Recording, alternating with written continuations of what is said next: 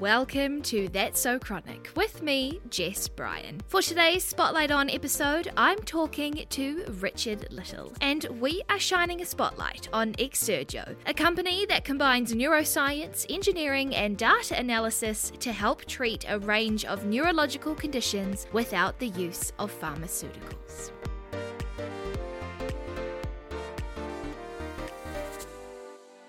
I first came across Exsurgio last year when the spin-off shared an article titled Fighting Chronic Pain by Controlling Brainwaves. And I was, of course, immediately intrigued. So when the opportunity came about to chat more about Exsurgio, and in particular about their latest piece of technology, Axon, I jumped at the chance. Exsurgio is Latin for I rise, I stand up, and I recover. I thought we were very clever, but I spend my time always explaining that word. Yeah.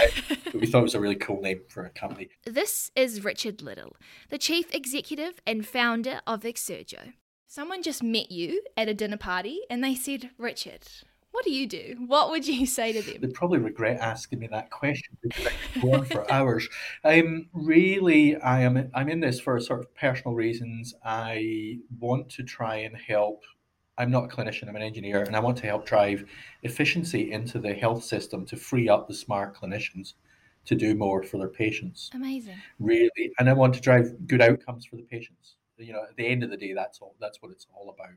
I was curious what inspired him to start working in this space. So I asked him. It's a long story. So 20 years ago, more than 20 years ago now, I'd actually invested in a medical centre and have always been interested in things medical, but I was building robots. Cool. And my best friend was diagnosed with multiple sclerosis. As a chap with MS, chance of using a wheelchair. His mum had MS and used a wheelchair. We were brought up with that. And my mum had a stroke at the same time. And I flippantly said to my friends, let's build you a set of robot legs. And he's an engineer, and we started this very laddish conversation about building robot legs, and we did. We built robot legs, we built a company out of that.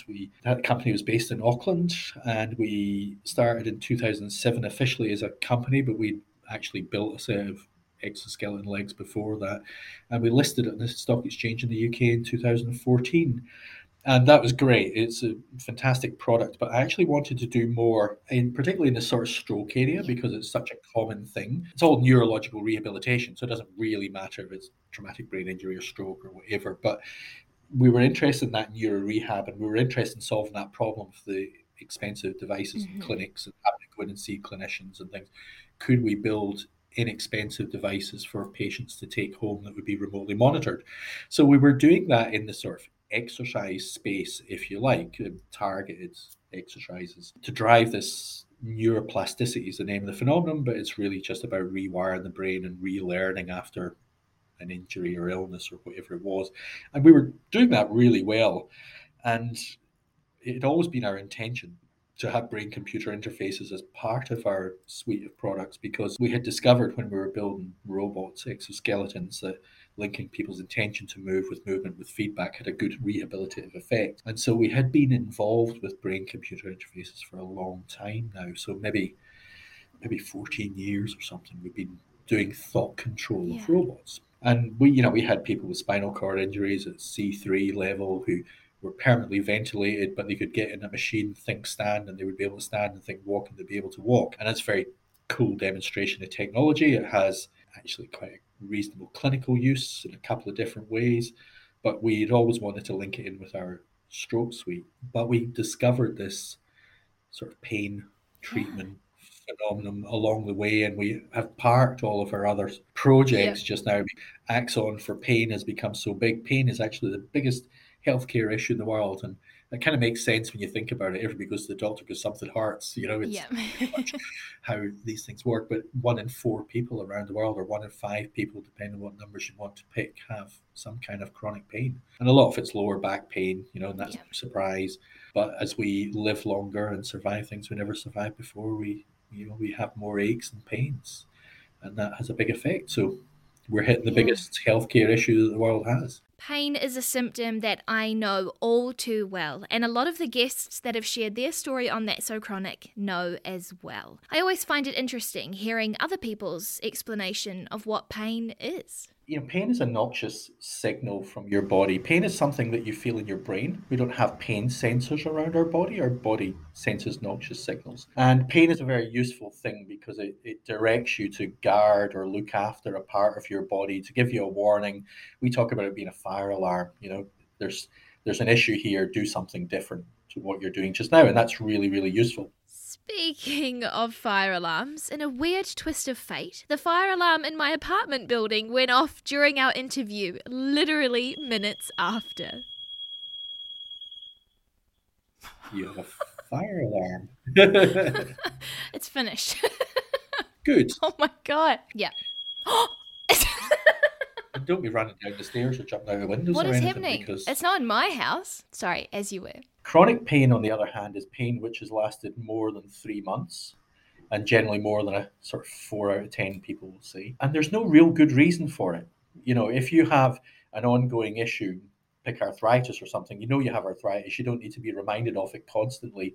And so they say it has no physiological usefulness, chronic pain. And really what it is an oversensitization that happens. If we practice anything, we get good at it. Yeah. So if you want to learn a musical instrument, you pick it up, you're not very good at it, you do lots of hours, you get very good at it, it becomes automatic, you don't need to think about it, it just happens. And actually, by a twist of the way that we work, we just become better at pain. If we have pain on a regular basis, we become sensitized to it, so that when those noxious signals that were otherwise useful are received, now your body becomes sensitized, and everything seems like a noxious signal. Everything is a fire alarm. Everything is be careful, and it's not helping. Yeah. And that's really what the pain is. And it does all sit in the brain. That's not to say it's all in your head. If somebody feels pain, it's real pain. Yeah. But that's where all the processing and everything happens for it. And that's therefore where we treat that pain. We treat the electrical signals associated with it, because everything we do is electrical biochemical signals in our brain. Like I mentioned before, Richard and the team at Exergo have been working on a piece of technology called Axon. So, what exactly is it, and what does it do?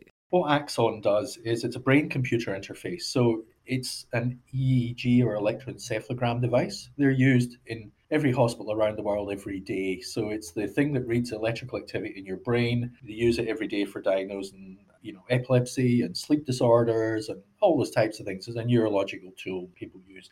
And it's a great thing. It's been around for 100 years. First started in 1924, so it's a well-known technology. First used clinically in 1927 by a German guy called Hans Gerber, who stuck a voltmeter on a kid's head and seen there was an electrical signal. And we've known since the 1850s that the brain's an electrical organ, part electrical organ. So what our device is, we've just taken that piece of known, useful clinical technology and made it smaller and lighter and cheaper and faster and better. Typical sort of entrepreneurial thing, but make it wearable to use today's sort of, descriptions. And I'm holding one up on the screen just now, and it's kind of like a skeleton hand that lays over the top of your head. It has some little sensors on the bottom of those fingers, and they just pick up that electrical activity through your hair, through your scalp, through your skull, and onto the top of the brain. And they just, really record those signals. And that's all it does. We then interpret those, and we read we send the signals in real time or near real time to an app, and the processing's done on the app, so a phone or a tablet. And we look at those signals, and we look at the ones particularly in the sensory motor cortex. So that's, if you put your hand between your ears across the top of your head, that's your sensory motor cortex. And that's the area that drives all of your movement and feels all of the sensations that come back and interprets those signals from the rest of the body. And so we're looking in that particular area because that's where you sense these noxious stimuli, and that's where it's interpreting them as pain. And the science would say, and it's been known for a long time, that people who have chronic pain have less of some frequencies and more of the others, and there's an imbalance in those signals, and that's that sensitization issue. So if we can change those, then we can change people's perception of pain.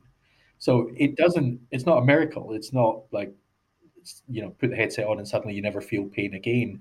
But I like to think that we turn it down to a manageable sort of level. We turn down that chronic side of things, and you feel the acute side, the bit you really should feel. And we kind of restore those normal balances before the chronification, and that's my new Yeah. word, kind of I'm claiming that one. That's where that we kind of try and reverse that. So what we do is we change those signals back to normal, and we do that by using positive reinforcement. So it's actually quite a passive system Okay. in some ways. We're reading the activity, we send it to the app, and these signals are moving all the time, and we take a baseline every day when you do your session. We'll talk about the sessions, but every day when you do your session, so it's individualized for that person at that time, at that hour.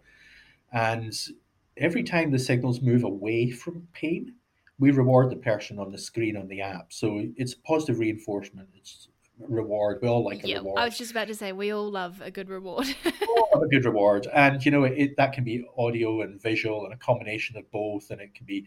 And so what we do is we play very very simple games on the app, and so when those signals move away from pain, the balloon goes up or the jigsaw comes together or whatever it is. They're not very stimulating games. It's not Call of Duty or anything like that.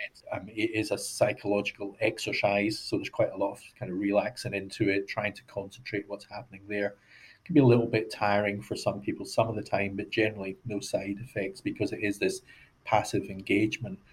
And if you keep encouraging somebody, and of course we do like the reward, so your brain makes a connection really with what's happening on the screen, and every time you get that reward, you do it. Your brain does it again, and it does it again, and if it keeps repeating that behavior often enough, then it becomes the norm again.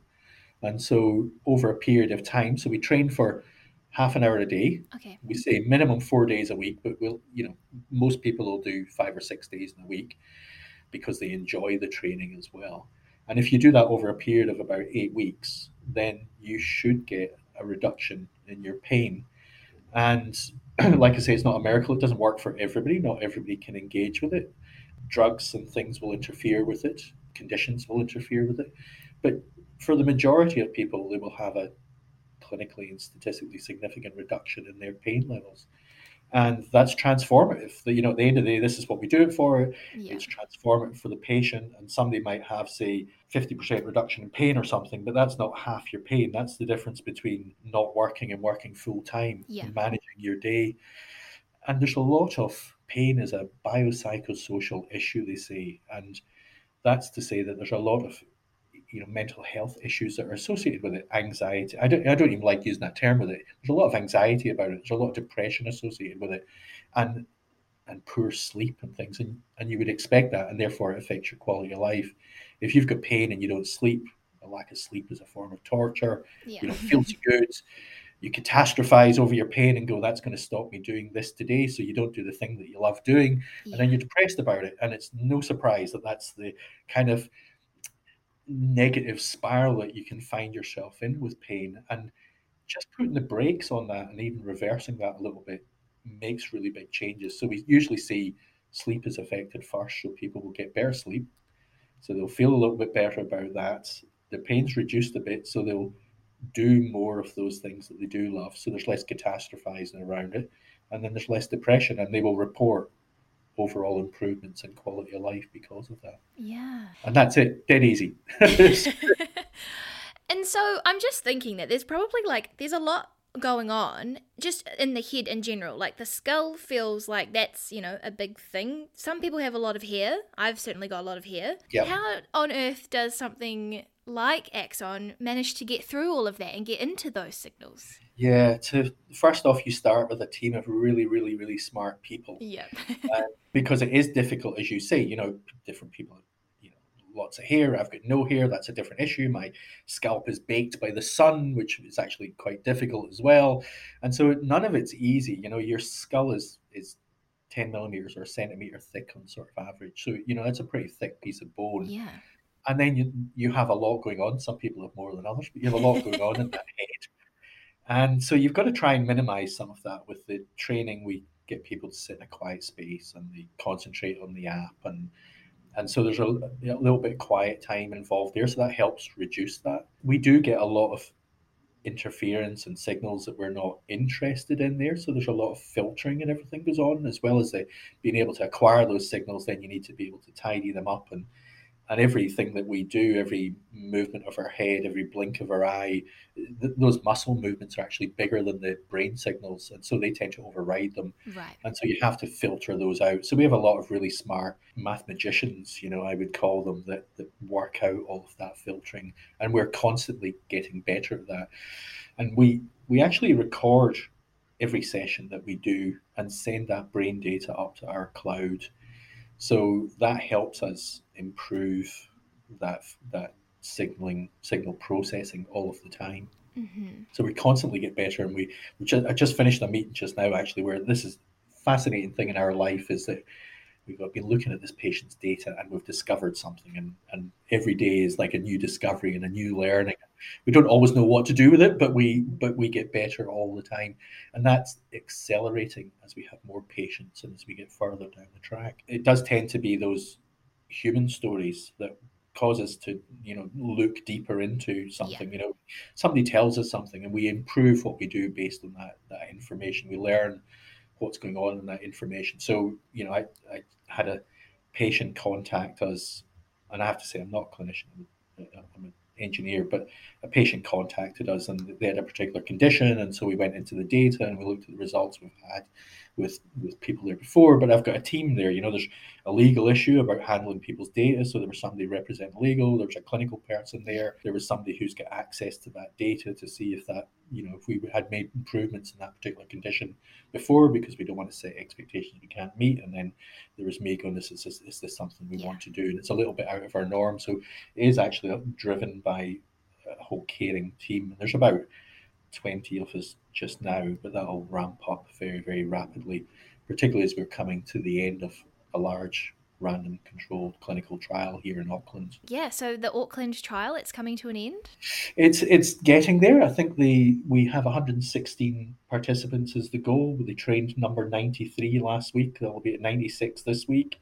And we're down to the last one or two participants joining into the system. We're over 100 now recruited.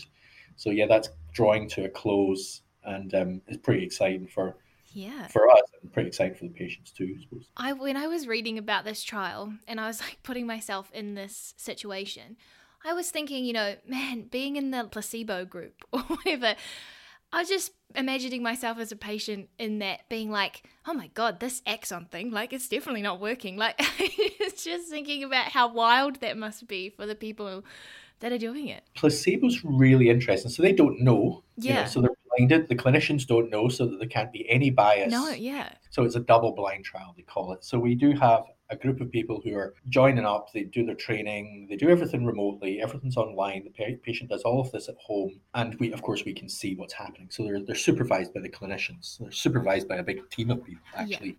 Yeah. But what happens is half of the people who are recruited will go into the active group, and they will start their training right away, and half the people will go into a sham control. So it's not placebo in that they're getting nothing. Yeah. So these people are getting something. They're actually joining the trial. They get all the care and attention from the clinicians.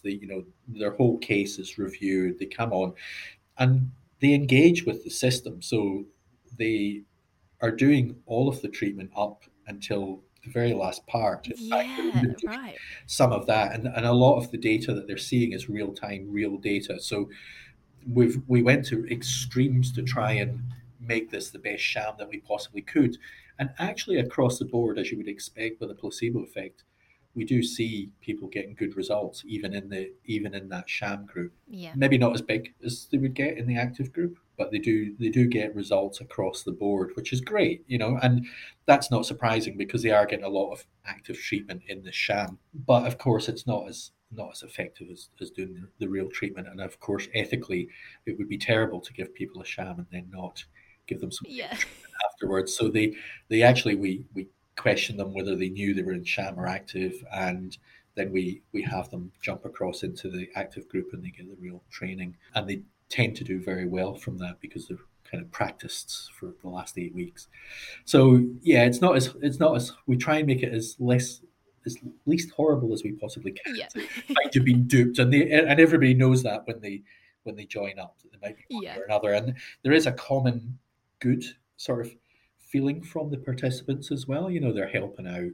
and they're keen to do that, because it furthers the scientific knowledge in an area they care an awful lot about. Yeah. So there's a lot of sympathy from that group for the community at large. What's next? Does it have to get approved by somebody to then suddenly be able to be out in the world? Well, it has quite a lot of approvals already. So it's already approved in the US. Mm-hmm. It's approved here in New Zealand.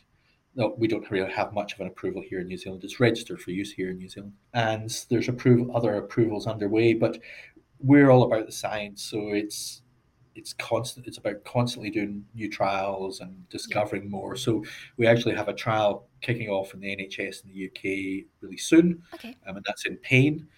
We have one in anxiety, which is the other area that we're pretty close to at the moment. So sort of anxiety, depression, but anxiety first that we're really close to, and we have a trial kicking off in the UK later this year in anxiety, or a series of trials actually.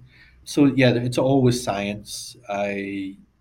We discover something new every day, and the more we understand, for me, it's just about driving efficacy into the system, so more people get better results really at the end of the day. And I guess for clinicians that also gives them a lot more to go by, and it sort of enforces that this is a good thing for them as well. Absolutely, yeah. So I mean, the trials are a funny thing because the researchers are there to research, and whenever you do any research, they go, "Oh, but we need to do more research." Yeah. So you never finish the job, but there is a threshold that satisfies clinicians or regulators or whoever it is that you've done what you need to have done to prove this thing is does what it says in the box.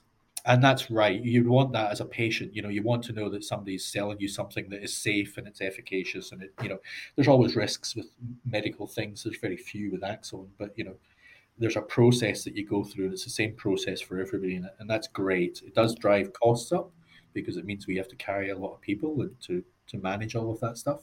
But it's a good process. So we're very happy with all of that. But you never quite finish your trials because there's always a bit at the end where they say, and we need to do more trials. And because this is such a new field, in some ways it's been around for a long time, but we're unpicking this language of the brain, I like to think. So that's going to be, I can see 10 years worth of work in front of us without even thinking about it. Yeah. Would the goal be to have the Axon in people's homes? Or I'm just thinking about how EEG equipment is in hospitals and how expensive that can be. Yep. So absolutely. This is our driver, is we care very much about our customers. And our customers are the clinicians and the patients. And whatever we do has to fit into their lives. Yeah. I've seen some amazing I've been doing this for 20 years now, and I've seen some amazing medical equipment sitting in the corner of a lab somewhere, and it's brilliant. And it's just, you can see the doctor going, "I'll do that tomorrow. I'm too busy today. I'll get to it tomorrow." And the training's difficult, and the machinery's complicated, and it's expensive, and there's just a whole load of barriers, so it doesn't fit in that doctor's life.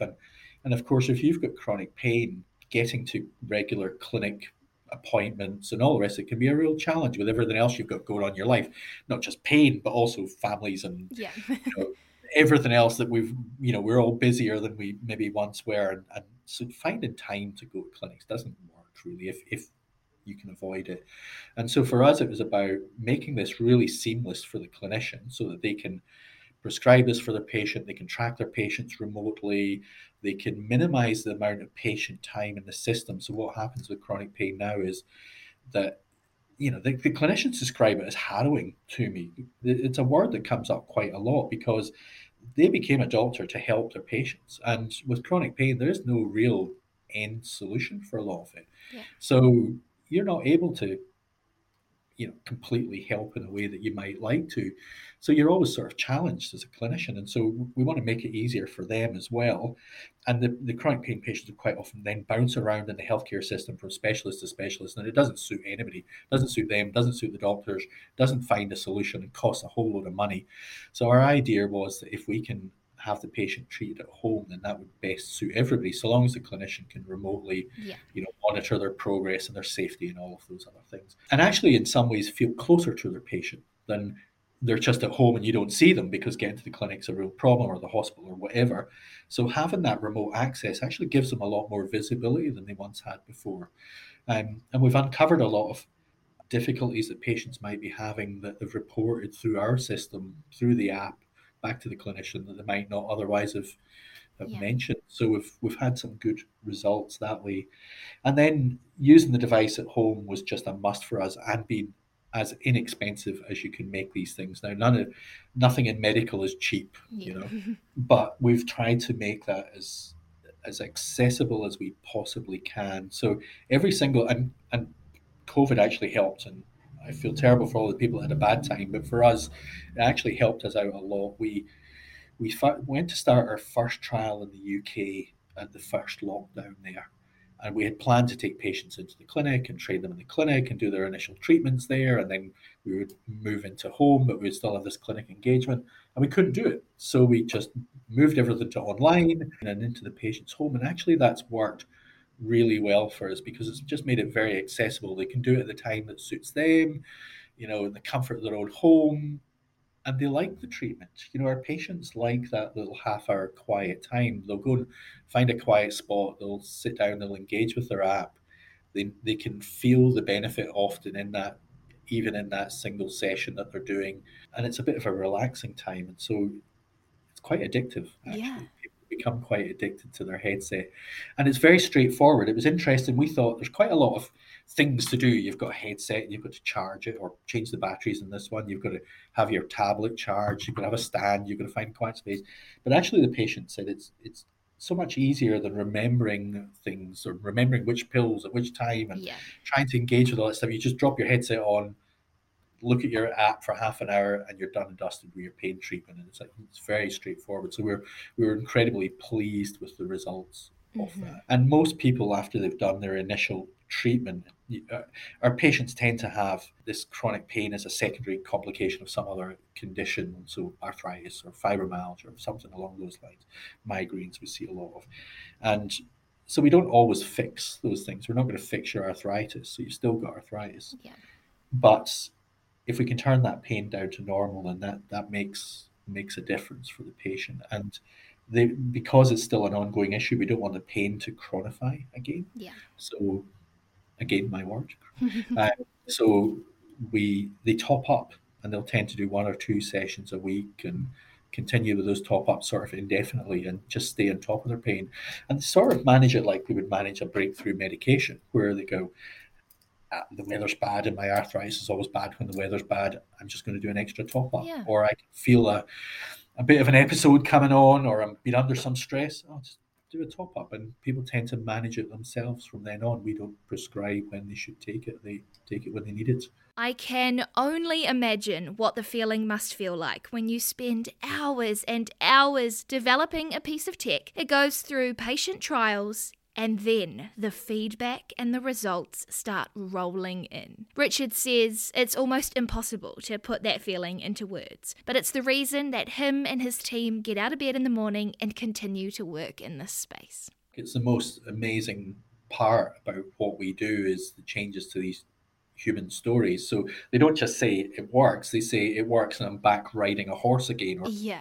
or something equally as crazy, and then you cringe and go, maybe you shouldn't be riding a horse with your chronic pain. But the fact they're able to do that and we gave them that back is an amazing feeling. It's the most important thing that we do is change those human stories. But I don't know how you'd put that into words. I think you did a pretty good job just then. It's what drives the team as well. It's not me. Yeah. It's there's a team of people who come here and work harder than they would otherwise because of what they're doing. If you're listening to this podcast and you have an idea to make change in the medical industry, this is some advice from Richard. Don't go get a proper job. It's so much less stress. No, this is a difficult journey. It's a journey that you need help with. So Yeah. depending where that person would be, like in New Zealand, we have, Callaghan Innovation, who are kind of government R&D people who are able to direct you in the direction of all the things that you will need to build a business. Building businesses is statistically it's very difficult, and most fail. And so there's everything in the world stacked against you. So you need to have that passion and drive to make something like this succeed. And you need to be a little bit crazy as well.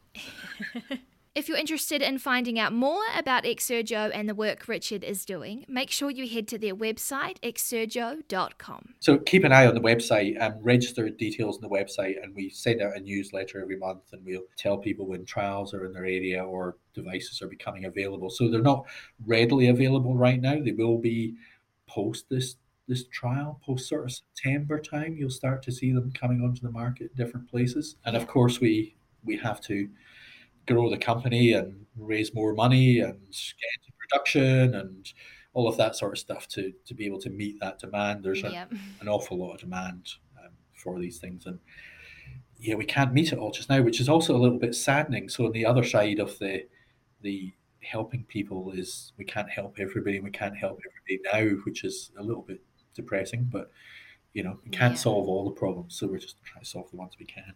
So keep an eye out on the website. It's the best thing to do. And of course, all of the details will be in the show notes. Amazing. Thank you so much, Richard. Absolutely my pleasure. Thank you for listening to another episode of That's So Chronic. Every Tuesday, we share stories from incredible people from around the world that are living with chronic illnesses, life-changing injuries, or potentially disastrous diagnoses. Or we share deep dive episodes, a little bit like the one you're listening to right now, about everything and anything that's in our That's So Chronic world. Make sure you've pressed follow on Spotify and Apple Podcasts. Leave a review if you enjoyed this episode, and I'll see you next week.